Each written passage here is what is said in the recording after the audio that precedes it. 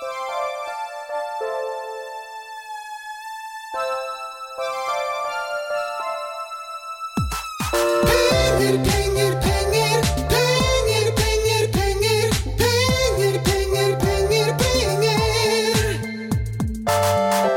alle sammen, velkommen til Pengepodden Investor. Mitt navn Mats Johannessen, og jeg investeringsøkonom i Nordnet.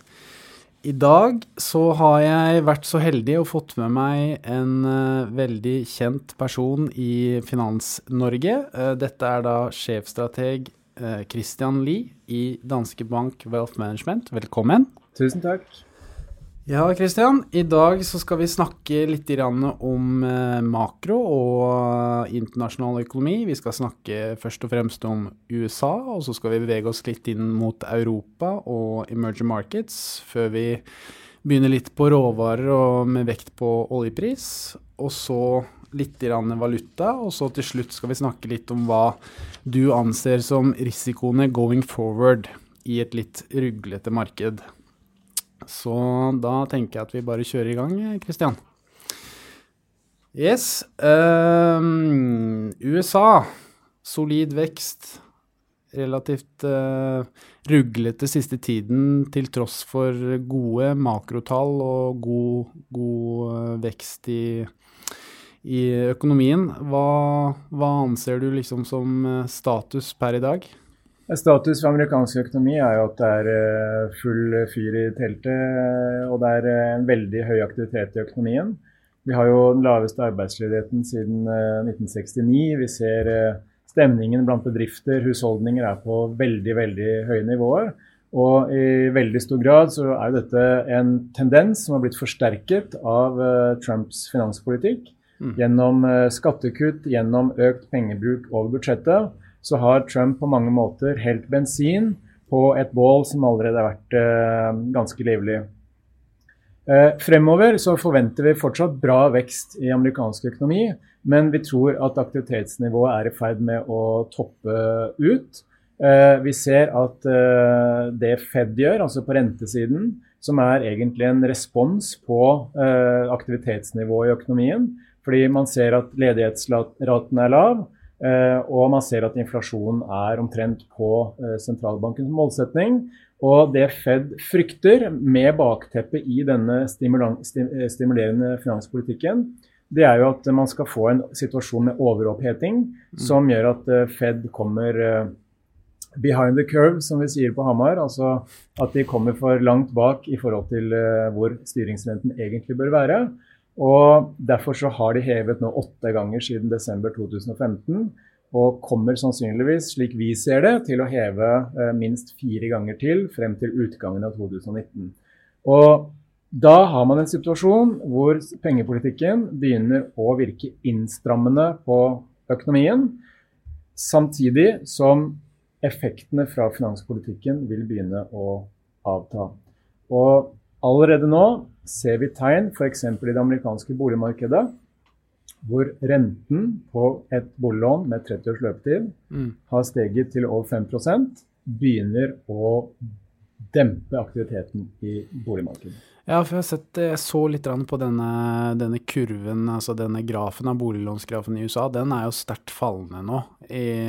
Så det jo en av de, kall det makroindikatorene som man følger gjerne litt med på, da. Og det jo som sagt litt negativt at du ser at den såpass fallende, og kan jo bli en risiko fremover. Ja, absolutt. Og du ser jo aksjekursene til en del av disse boligbyggerne i USA har også ordentlig fått skikkelig hard medfart.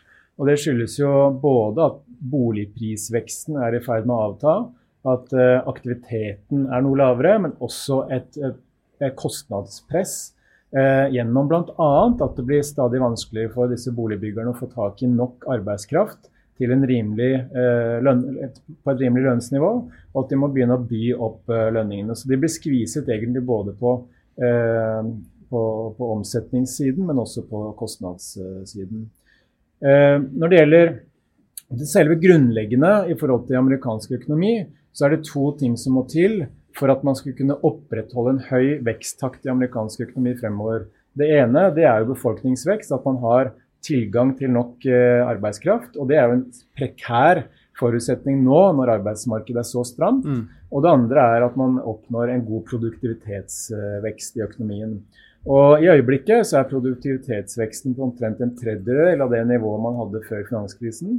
Og det for så vidt ingen tegn til at produktivitetsveksten skal stige. Og på den annen side så også befolkningsveksten i USA antatt å være veldig lav de neste årene. Eller i forhold til arbeidsstyrken, både på grunn av demografiske forhold, men også på grunn av Trumps forhold til immigrasjon blant annet. Så vekstpotensialet i amerikansk økonomi, hvis vi ser på litt sikt, vil kunne bli dempet av disse to faktorene. Og for å gjøre det enda mer spennende, så bidrar jo Trumps finanspolitikk til et stadig større budsjettunderskudd, som betyr at myndighetene må utstede stadig flere statsobligasjoner for å finansiere dette underskuddet. Og det betyr at når neste krise kommer, for en eller annen gang får vi jo ny resesjon i amerikansk økonomi også, så vil vi ha en situasjon hvor politikerne har svært begrenset kapasitet til å stimulere økonomien gjennom finanspolitikken. Og da det vel kanskje Fed på ballen i forhold til at de øker renten såpass mye. Da. Det har jo sammenheng med at man naturlig vil kalle det bruke renten som et sånn begrensning på økonomisk vekst. Det går jo, som du sier, så det suser i USA, så derfor så bruker man jo selvfølgelig også renten for å dempe veksten, men samtidig så indikerer du litt at den blir nesten det eneste våpenet de har da, eventuelt i en ny krise, nå gitt med så ekspansiv finanspolitikk som føres. Ja, fordi det også en sånn veldig spennende sak som jeg tror mange investorer allerede nå driver og tenker på. Fordi når neste krise kommer, og da snakker vi ikke bare om USA egentlig, men sånn i globalt perspektiv, og spesielt i de industrialiserte økonomiene, så vet vi at historisk så har Fed i USA bekjempet resesjoner med i gjennomsnitt 5 prosentpoeng rentekutt. Og selv om de da hever styringsrenten til 3% i juni neste år, eller 3,25, 3,5 de neste kvartalene etter det igjen, så vil de ikke ha den kapasiteten. Du har begrensninger på finanspolitikken, ikke sant? Fordi statsgjelden i ferd med å øke ganske betraktelig i USA. Hvis vi ser på de utviklede økonomiene samlet sett i verden, så har jo statsgjelden nå bikket over 100% av BNP. Og også i emerging markets så har statsgjelden som andel av BNP steget fra 35% i 2007 til rundt 50% i dag.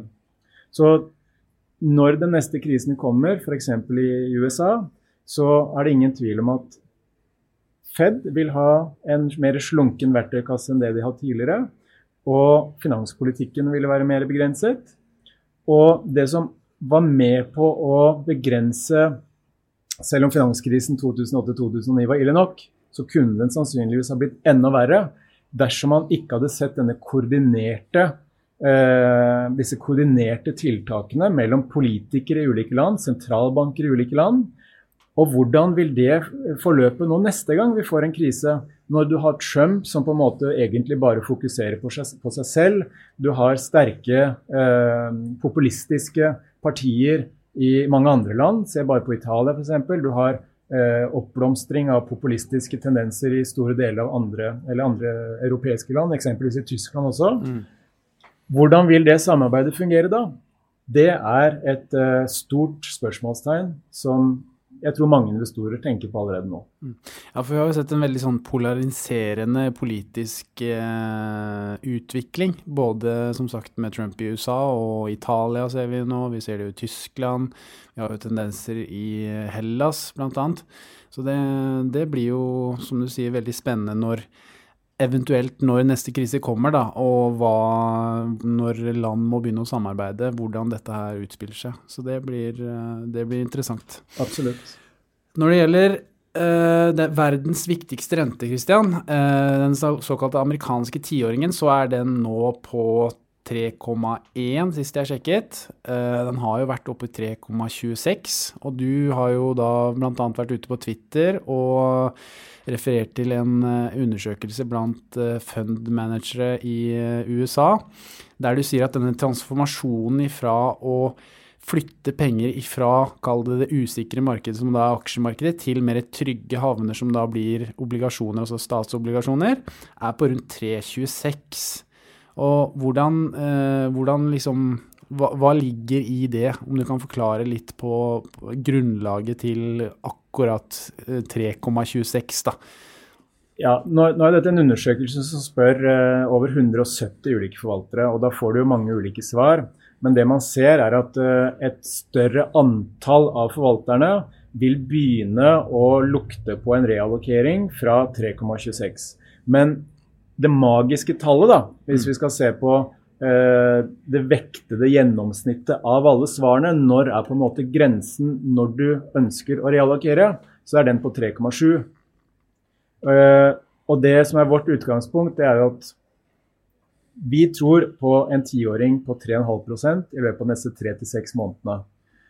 Spørsmålet da jo hvordan den renteoppgangen kommer. Kommer den i brå og uventede bevegelser, eller blir det en gradvis, sakte, kall det sånn forutsigbar, rolig renteoppgang? For det har to vidt ulike konsekvenser for aksjemarkedene, fordi aksjemarkedet misliker sterkt det som uventet og brått, men hvis 10-åringen i USA stiger fordi økonomien på en måte i gradvis bedring, ting ser bra ut, så trenger ikke det være negativt for aksjer, for da vil jo det normalt sammenfalle også med høyere eller solid selskapsinntjening. Men det vi også ser i øyeblikket, ikke akkurat i øyeblikket, fordi nå faller jo statsrentene litt under denne markedsuroen, men vi tror jo at presset i amerikansk økonomi likevel vil føre til at rentene stiger fremover. Så jo det at for første gang på 10 år, så har man nå en høyere avkastning på 3 måneders statsrente i USA enn inflasjonen, og utbyttegilden på S&P 500 samtidig. Og det betyr jo at, som jeg litt sånn tullete skrev på Twitter her om dagen, at vi går fra begrepet TINA, there is no alternative, to equities, til TIARA, there is a real alternative. Og det betyr jo at for de investorene som da begynner å bli litt usikre på utsiktene, så det klart at 3% rente på en 2-åring, eller høyere rett og slett avkastning, rente på en sikker plassering, det begynner jo å se mer attraktivt ut når rentene stiger. Ja, for det har jo vært litt tilfelle nå, kall det i hvert fall siste 5-6 årene, at du har, som du sier, du har hatt denne TINA, there is no alternative to equity, som har gjort at veldig mange pensjonskasser og store såkalte litt mer sikre forvaltere har måttet vært i aksjemarkedet for å få avkastning. Og nå kan vi da, det derfor denne 10-åringen så viktig i form av at vi vil kanskje se et skifte da, at disse her pensjonskassene nå vil søke mer trygge havner som da statsobligasjonsmarkedet Så det blir jo spennende å se hvordan dette vil utvikle seg selvfølgelig, og hvordan markedet, altså aksjemarkedet vil reagere på det også da, at hvis det eventuelt skulle bli trukket ut ganske mye penger i tillegg til disse kvantitative lettelsene som USA nå har sluttet med, og ECB vel vil slutte med i slutten av 2018, altså den europeiske sentralbanken. Det jo et prosjekt som vi aldri har sett før, egentlig. Så har du noen tanker på hvordan det vil spille seg ut, eller? Ja, jeg tror jeg er like spent som deg på det, fordi det som vi også ser da, det jo at denne normaliseringen av pengepolitikken, den skyldes jo at vi har hatt en god periode i økonomien, og det vi ser nå jo at inflasjonen, selv om den fortsatt på lave, moderate nivåer, den begynner å trekke opp. Og det ser vi også i en del indikatorer for altså kostnadene på innsatsfaktorer til industrisektoren for eksempel, de stiger ganske betydelig. Og der hjelper jo ikke Trumps tariffer på i forhold til de amerikanske selskapene blant annet. Samtidig som vi ser denne pengepolitiske normaliseringen, rentene stiger, inflasjonen på vei opp, så har vi en moderering i det globale vekstbildet. Og dette jo det som en slags stagflatorisk impuls til økonomien. Stagflasjon jo et fantastisk fint ord. Det jo en sammensetning av stagnerende økonomisk utvikling og tiltagende inflasjon. Og nå tror jo ikke vi at vi får utbredt stagflasjon, fordi vi tror jo ikke at verdensøkonomien skal stoppe helt opp. Ser vi på hva IMF sier for eksempel, så tror jo de fortsatt på 3,7% BNP-vekst i år og neste år, selv om det var ned fra 3,9. Så det fortsatt veldig høyt. Helt enig, og vi langt unna det vi kan definere som en resesjon i global økonomi, som vi får når BNP-veksten faller under 3%. Det som har vært vårt worst case da, i forhold til handelskrigen, hvis vi kommer litt inn på det også, så jo det at hvis den eskalerer, og Trump for eksempel nå etter nyttår innfører tariffer på all kinesisk import, og kineserne også svarer med ulike tiltak, de kan jo ikke svare med samme mynt, fordi de importerer ikke like mye fra USA, men de kan gjøre ting vanskeligere for amerikanske bedrifter i Kina og så videre, masse forskjellige ting de kan gjøre. Så tror vi BNP-veksten i verden kan svekkes med ytterligere 0,2 til 0,45 prosentpoeng. Og da har vi altså fra 3,7 da, ned på 3,2-3,45. Og det fortsatt ingen krise i verdensøkonomien, men det vil likevel være en såpass markant oppbremsing at det trolig vil forsvare mer turbulens i finansmarkedene og kanskje også litt lavere aksjekurser.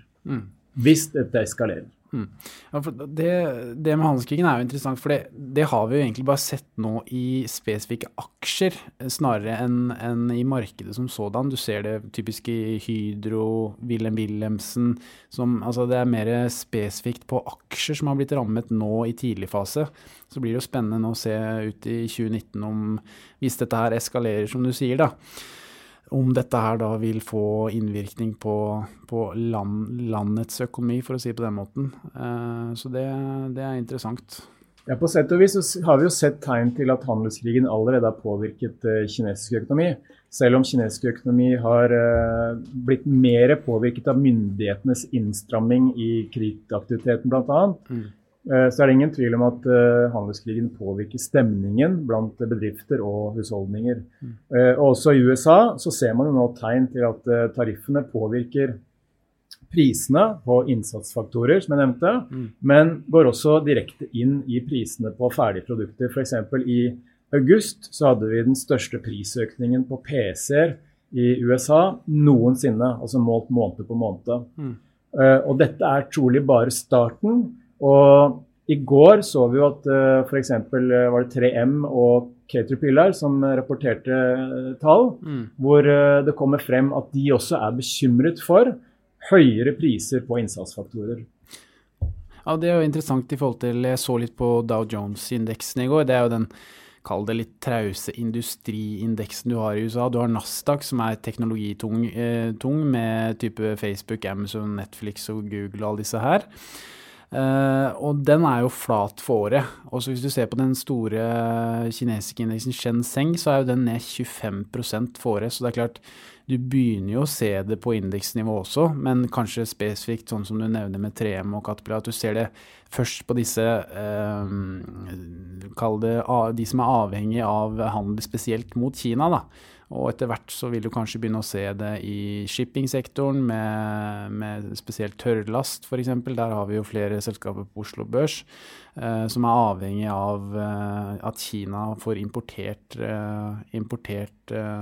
nok innsatsfaktorer og råvarer av type sand, jernmalm etc. Så det blir veldig spennende å se hvordan dette her utspiller seg egentlig. Men det også en liten sånn silver lining da, i forhold til handelskrigen, fordi vi vet jo at næringslivet ekstremt dyktig til å omstille seg og tilpasse seg, og man ser jo at flere bedrifter sier at i forhold til den verdikjeden eller supply chain da, som vi har, som da berører USA og Kina og de tariffene, så finner man måter å omgå tariffene på, for eksempel at bedrifter som da tidligere har operert i Kina, de flytter produksjonen til Taiwan eller til Thailand eller noe annet land som da ikke er direkte berørt. Så det kan bidra til å dempe effektene noe, at rett og slett næringslivet er veldig omstillingsvillig. Dette så vi jo for eksempel med disse sanksjonene som Russland hadde mot Norge når det gjaldt fisk. Da også hadde vi jo samme at man sendte via Hviterussland, mener jeg, og så sendte de videre inn. Så kapitalen finner jo alltid veier. Så det blir jo, som du sier, at det blir jo spennende å se hvor god den omstillingen blir da. Det blir jo litt definerende på hvordan veien blir videre. Ja, men det er supert, Christian. Nå tenkte jeg at vi skulle gå litt videre på Europa, på litt hjemlige trakter. OECD har et anslag på internasjonal økonomi på rundt 2,5% vekst i BNP også for eurozonen, og 2,3% i 19. Så har vi jo litt problemer sånn i eurozonen egentlig. Det er i hvert fall bankene har gått veldig, veldig dårlig i år. Du har Italia og Hellas som er litt sånn tikkende bomber med både populistiske tendenser politisk, men også enorme budsjettunderskudd. Hva ser du på som status for europeisk økonomi i dag? Nei, hvis vi ser på eurozonen da, så ser jo vi at året har egentlig vært skuffende i forhold til det vi trodde ved inngangen til året, fordi europeisk økonomi generelt hadde jo en veldig medvind gjennom 2017 de også, selv om det var ganske stor forskjell mellom det vi kaller myke indikatorer, altså sånne ledende indikatorer, spørreundersøkelser og sånt nå, og de såkalte harde dataene, altså faktisk industriproduksjon blant annet. Så det vi har oppfattet, det er jo at de myke indikatorene på en måte har kommet seg ned til mer sånn, fått en reality check da. Men likevel så har ting vært litt svakere enn det også vi trodde bare for noen måneder siden. Og dette påvirkes jo helt klart av, som du er inne på, en skjør banksektor, spesielt i de perifere sydeuropeiske landene, men også bekymring rundt Italia, bekymring rundt Brexit, og med den pengepolitiske forskjellen, divergensen, som vi også sier på Hedmarken, mellom USA og ECB, hvor liksom renten er fortsatt negativ i Europa, eller i eurozonen, mens Fed hever, så er det klart at det bidrar til å styrke amerikansk dollar, holde euroen relativt sett svak, og det trekker jo kapitalen inn i USA fremfor i Europa. Og det ser vi jo på tall for fondstegninger og så videre, at Europa har nesten blitt sånn uglesett blant globale investorer, og pengene har flommet ut mange uker på rad. Vi tror jo ikke på noen sånn krise i europeisk økonomi. Vi forventer er det 1,7% BNP-vekst i eurozonen neste år, og det vil være litt svakere enn i år. Så vi forventer egentlig en sånn stabilisering, vekst fortsatt over det som vi kaller trendnivå, eller det som er normalen for de siste foregående årene. Og vi forventer fortsatt videre fremgang i arbeidsmarkedene, kanskje spesielt da i de nordlige økonomiene, som igjen vil føre til høyere kapasitetsutnyttelse og etter hvert også litt høyere renter. Vi tror ECB hever styringsrenten da i andre halvår neste år. Så vi ser ikke helt de store krisetegnene, men det er klart at det som skjer i Italia, det er en liten tikkende potensiell bombe. Og det er jo interessant, og ikke minst kalle det den store vekstmotoren i Europa er jo Tyskland. Og sånn som vi var inne på i forhold til med handelskrig, så er det jo veldig skjørt hvis bilhandelen skulle bli rammet, som Trump har vært ute og trua litt med, for det er jo den desidert største handelsfaktoren i Europa. Så det er klart, hva tenker du i forhold til akkurat det, hvis det skulle skje? Altså er det et scenario som dere har sett litt på? Ja, vi har sett litt på det, og det vil være helt klart et negativt sjokk for ikke bare tysk økonomi, men for europeisk økonomi generelt. Fordi vi ser jo at bilsektoren er ekstremt viktig for Tyskland, som jo er motoren i Europa, som du sier. Og interessant nok så var jo Bundesbank, altså den tyske sentralbanken, ute denne uken her, og advarte mot at man faktisk kunne få nullvekst i tysk økonomi i tredje kvartal, på grunn av bilsektorens overgang til nye utslippsreguleringer. Og at bilproduksjonen har stoppet opp på grunn av det. Så hvis man da i tillegg ser en fare for tariffer på import av biler fra Europa til USA, så er det at det vil gjøre vondt verre. Men vi tror at sannsynligheten for disse biltariffene har blitt mindre.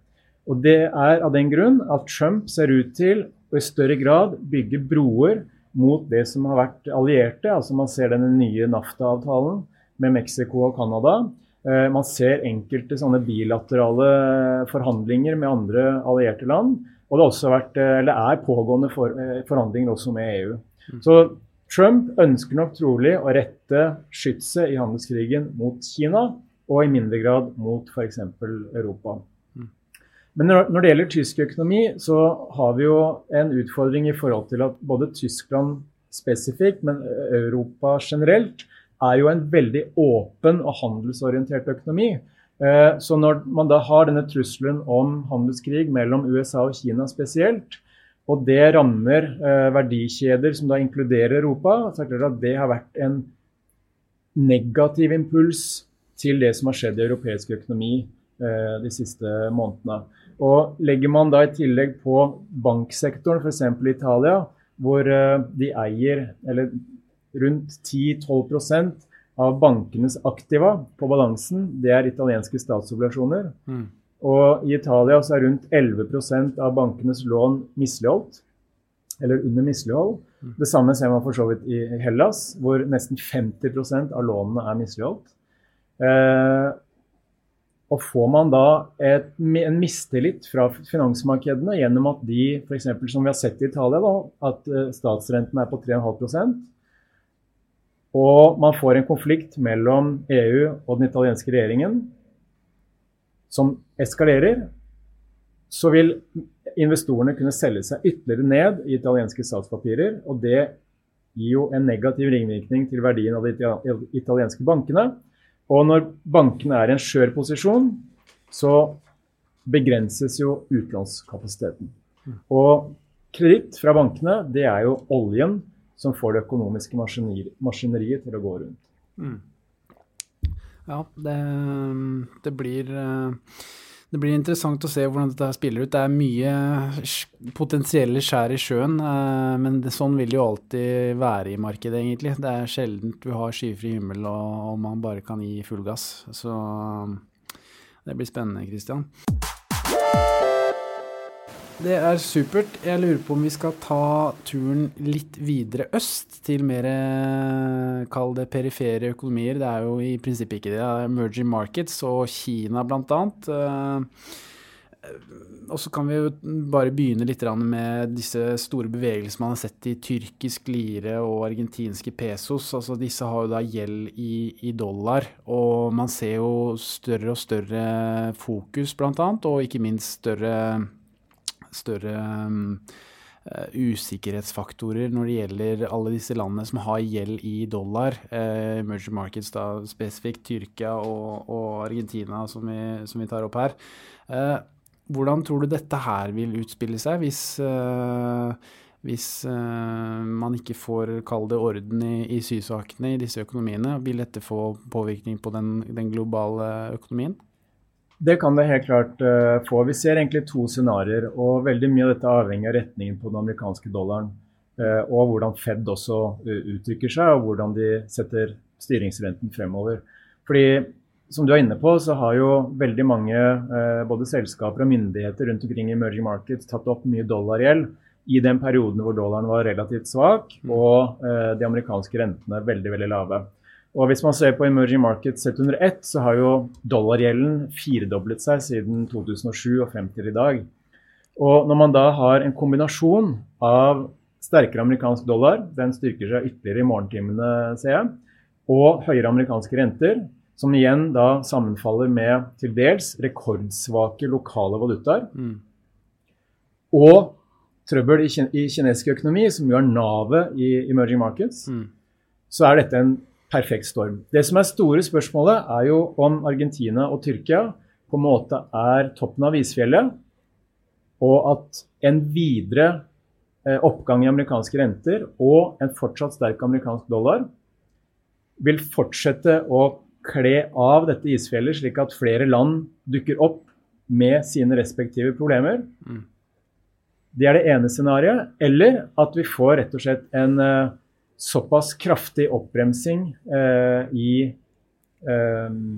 eller at vi får en mer moderat oppbremsing i amerikansk økonomi, uten noe krise, uten noe resesjon, men såpass at dollaren svekker seg, Fed blir mer moderat i sine uttalelser. Det det som kan gjøre at pengene flyter tilbake i emerging markets. Ja, nå jeg inne på Kina. Det var vel offisielle tall derfra, det skal man jo ta litt med en klype salt, men det vel en BNP-vekst på 6,5%, som litt grann ned, men det jo fortsatt 6,5% som veldig bra for den størrelsen.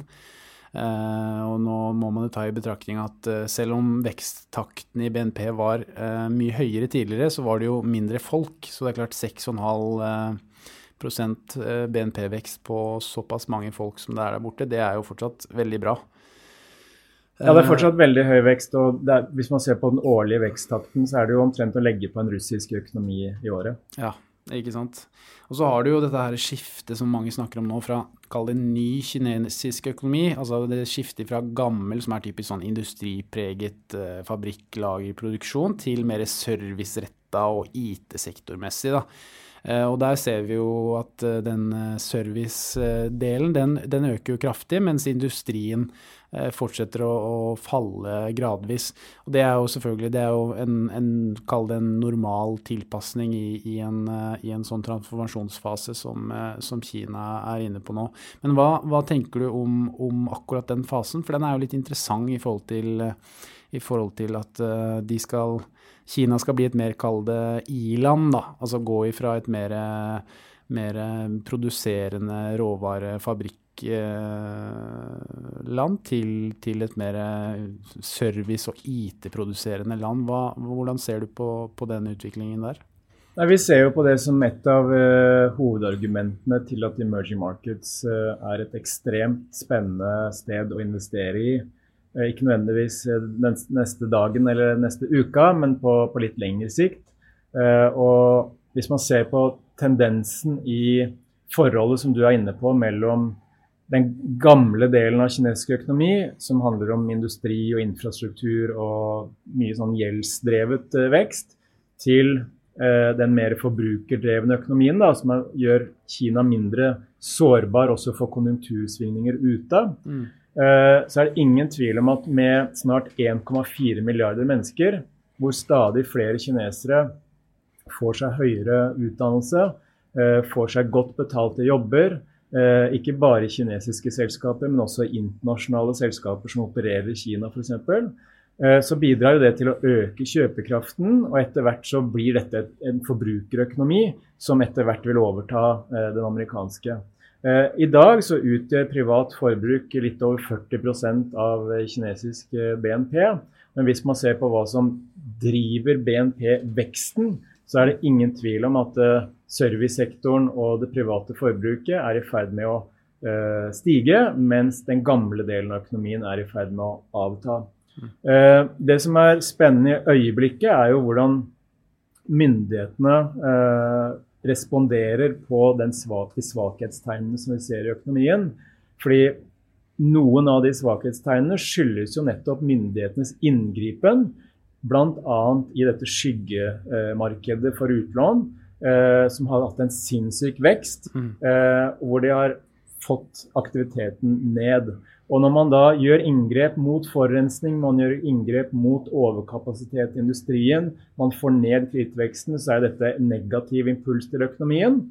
Men når man da legger handelskrigen og den usikkerheten oppå, så har det bidratt til at myndighetene har snudd på femøringen og nærmest reversert en del av disse tiltakene. Ikke alle, men de har begynt å stimulere økonomien. De tillater bankene til å låne ut mer penger. De stiller sikkerhet for selskaper som sliter, Og de har også signalisert at de vil gjøre alt de kan for at man skal få en stabilisering i økonomien. Så dette med på å betrygge husholdningen også i forhold til at de skal fortsette å bruke penger og støtte økonomien. Så politisk sett så det egentlig en taktikk fra Kina å kalle det vokse seg ut av problemene da, egentlig. Det vel det du i prinsippet sier.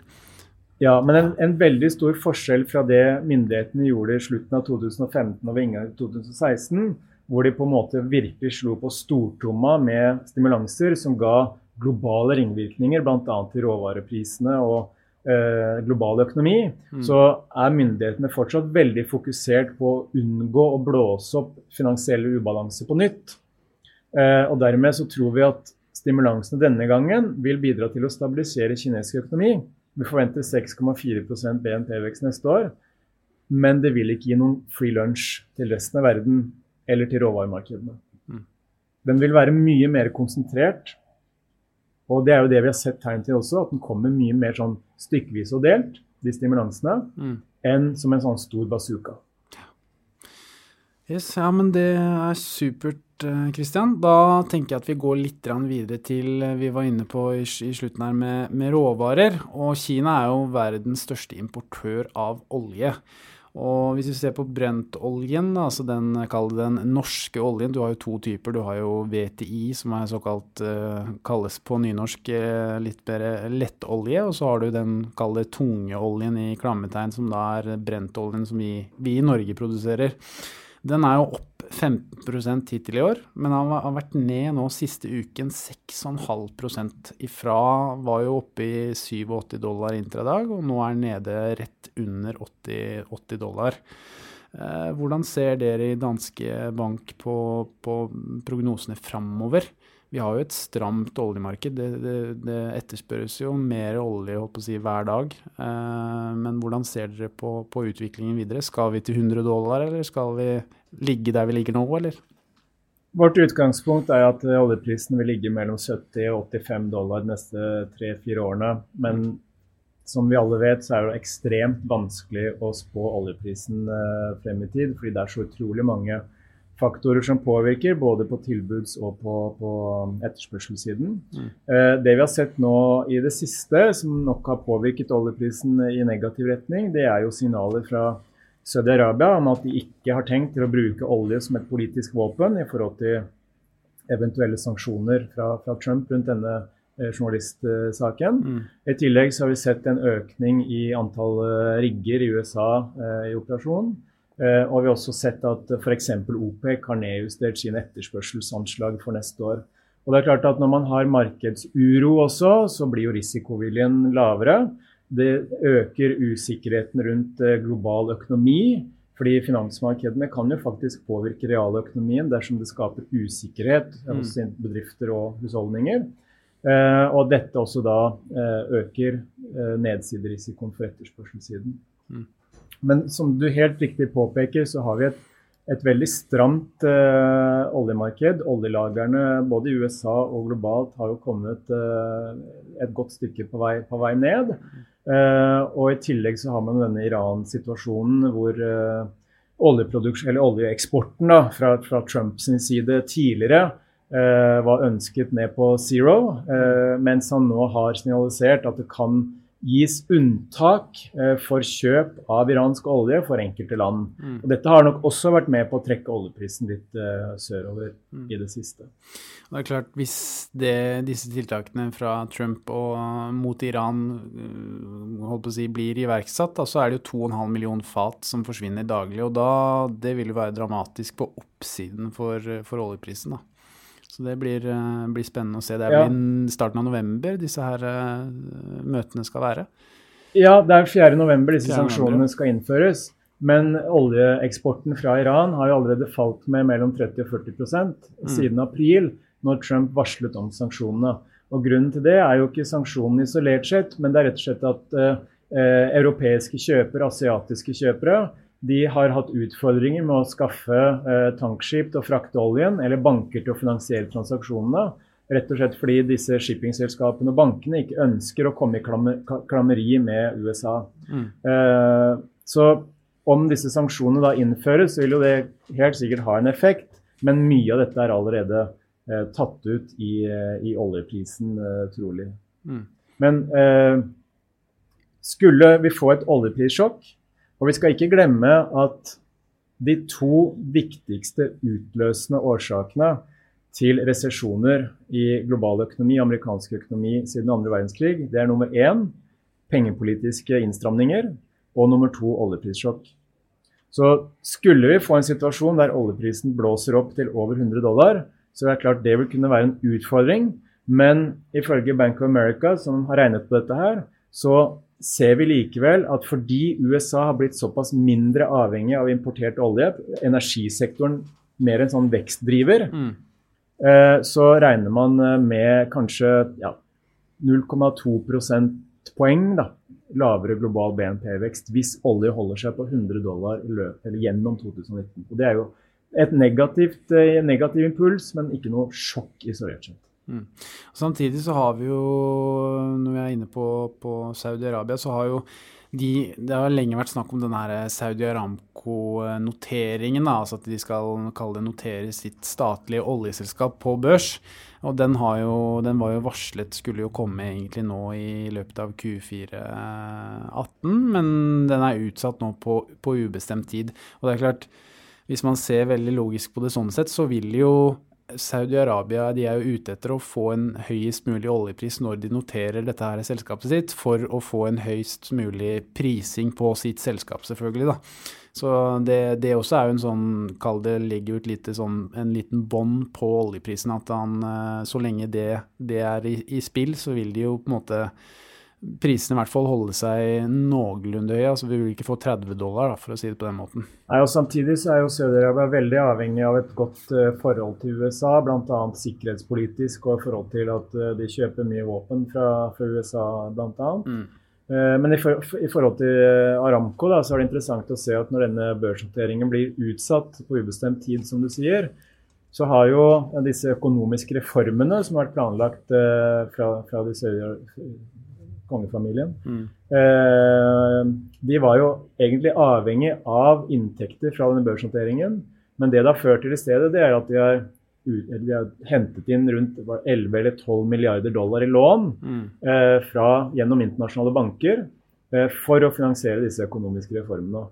Så det ingen tvil om at Saudi-Arabia en litt sånn skjør finansiell situasjon.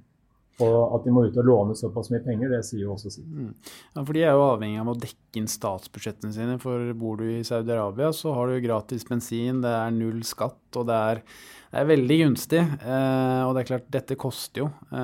Så mine tanker rundt det jo at risikoen vel heller på oppsiden i oljeprisen når det gjelder dette Aramco, denne sagaen, om man kan kalle det det, kontra nedsiden i forhold til at de såpass avhengige av kapital. Nedsiden for oljeprisen nok mest knyttet til global økonomi. Dersom vi får en kraftigere oppbremsing enn det vi håper og tror, så vil det kunne påvirke etterspørselssiden og gi kanskje litt lavere oljepriser enn det vi tror i dag. Skal vi egentlig gå litt sånn avslutningsvis inn på de største risikoene som du ser going forward. Du har jo vært litt ute i media den siste tiden og snakket litt om nettopp dette her, og hva ser du på som mulige risikofaktorer? Vi har jo vært litt inne på det tidligere, men det en kombinasjon av renteøkning i USA, litt avmatning i økonomiske veksten og Kina og USA handelskrig, eller har du noen andre litt sånne Black Swan faktorer å presentere for oss, for lytterne? Det finnes jo veldig mange sånne teorier om at det ubalanser i ETF-markedet, altså i passive strategier, at du har en voldsom vekst i såkalte leverage loans i USA, som nå har blitt like stort som det amerikanske high yield-markedet. Hva skjer når likviditeten tørker opp der, og så videre. Men i bunn og grunn så tror vi vel egentlig at det sammensetningen av de risikomomentene du egentlig peker på, som sammen kan trekke risikoviljen ned. Og det vi ser i øyeblikket jo at den såkalte førstederiverte, altså endringstakten i økonomiske nøkkeltall globalt, den negativ. Endringstakten i inntjeningsforventningene negativ. Det betyr at analytikerne nedjusterer nå flere estimater enn det de oppjusterer. Vi ser at rentene på vei opp, og vi ser at den politiske risikoen kan kvele veksten i verdensøkonomien. Og skulle vi få en forverring av disse situasjonene, av at veksten faller mer enn ventet, inntjeningsveksten skuffer, rentene stiger mer enn ventet fordi Fed strammer til, fordi prisveksten i USA begynner å boble, og i tillegg handelskrigen eskalerer, Italia blir enda mer problematisk enn det der, så det klart at da vil mange på marginen begynne å trekke inn investeringene sine. Næringslivet mer forsiktig med investeringer, husholdningene mer forsiktig med forbruk, og da vil du ha en sånn negativ spiral som begynner å rulle, og som kan føre oss inn i en krise. Og det vi også skal huske på jo at vi har hatt en periode med rekordlave renter, de laveste rentene på 5000 år, det noen som sier, og mange har tatt opp mye gjeld, og når renten da stiger, så det klart at som det Warren Buffett som sier det at det først når man ser tidevannet gå tilbake hvem som har på seg badebukser eller ikke, Ja. så det ingen tvil om at noen selskaper vil ha problemer. BIS, altså Bank of International Settlements, som på en måte sentralbankenes bank, de mener jo at mer enn 10% av selskapene i OECD, altså de 35 industrialiserte økonomiene, de såkalte zombie-selskaper. Det betyr at de selskaper som utelukkende lever i dag, fordi rentene holdes lav. Altså, de bidrar bare til overkapasitet og har bidratt til å holde prisveksten nede, men de har egentlig ikke livets rett. Så høyvannet har løftet alle båter egentlig, også de med hull i. Ja, og høyvannet, eller tidevannet, de jo nå i ferd med å trekkes tilbake etter hvert som rentene stiger. Yep. Ja, det nok av faktorer å ta tak i, selvfølgelig. Så det blir jo veldig spennende å se hvordan dette her spiller seg ut. Men Christian, hvis vi skal prøve å runde av litt og snakke om de avslutningsvis, at du skal komme litt med dine tanker og Danske Bank sine kalde råd og fremtidsutsikter. Hva bør man gjøre som investor? Altså, hva deres anslag? Bør man være undervekt og overvekt i aksjer, eller hvordan det stilt der? Vi har i øyeblikket en liten overvekt i aksjer. Og det ikke fordi vi tror aksjemarkedet nødvendigvis skal stige til himmels, men vi har fortsatt en forventning om at aksjemarkedet vil gi positiv avkastning de neste 12 månedene. Det også et resultat av, det jo at siden vi tror rentene skal fortsette å stige, så vil det være negativt for mange renteplasseringer.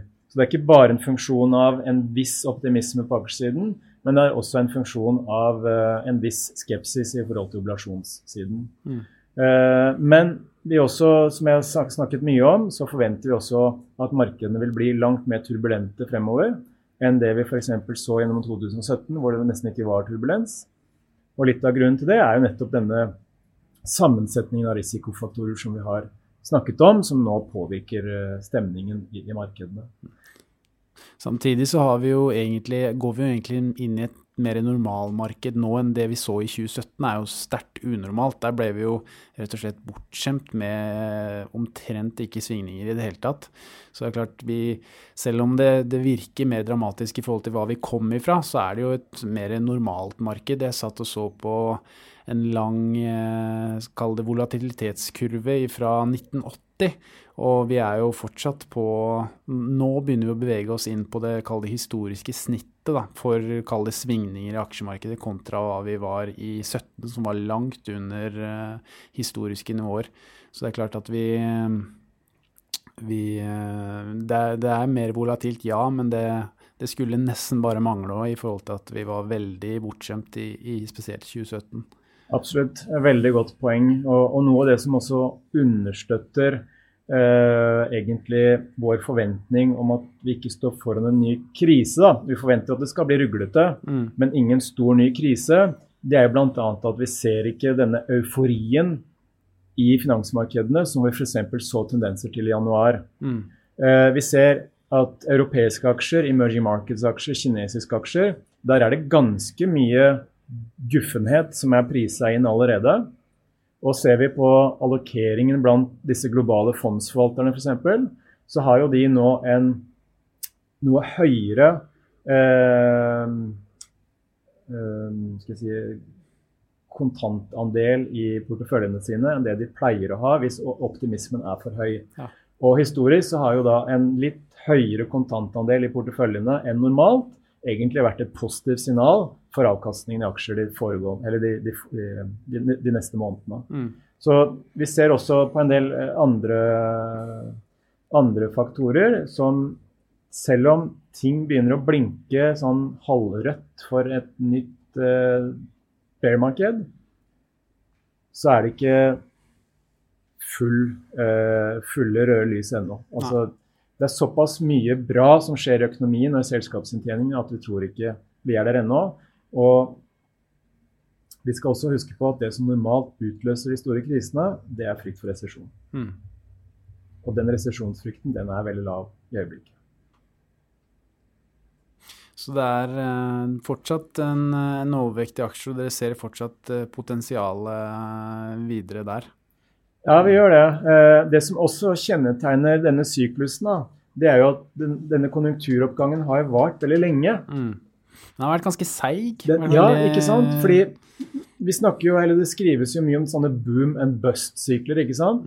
Hvor du har en oppgangskonjunktur som blir hetere og hetere, og som avsluttes på en måte med overdreven optimisme, masse giring, masse liksom ekstraordinær vilje til å ta risiko. Og så får man da en nedsmelting og en bust-periode, hvor man kanskje går inn i en nedgangskonjunktur og en resesjon. Du får en sånn type bananformet oppgang i charten, for å si det på den måten, at det går rett opp, og så når du toppen, og så det rett ned. Ja, og den busten, den hadde vi jo i 2008-2009 under finanskrisen, men vi har ikke hatt noen boom. Fordi en boom vil jo normalt også sammenfalle med stigende inflasjon. At ting begynner å bli ordentlig overopphetet. Og det ser vi ikke nå. Altså inflasjonen i USA på rundt 2%. Og den lavere mange andre steder i de vestlige økonomiene. Så den boomen, den har liksom uteblitt. Og det kan jo forhåpentligvis være et tegn på at denne syklen vil vare lenger enn det tidligere oppgangskonjunktur har gjort. Ja, men vi lar det bli siste ord, vi, Christian. Jeg må bare si tusen takk for at du tok deg tid til å ta en liten prat med meg, og så til dere lyttere, takk for oss, og så snakkes vi neste uke. Ha det bra!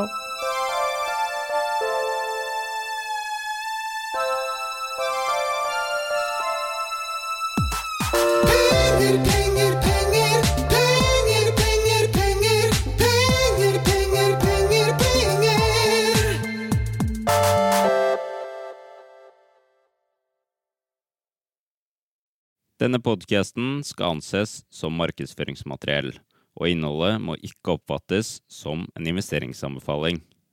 Podcasten kun ment til inspirasjon og informasjonsformål. Nordnet tar ikke ansvar for eventuelle tap som måtte oppstå ved bruk av informasjonen i denne podcasten. Les mer på disclaimer-siden på nordnet.no.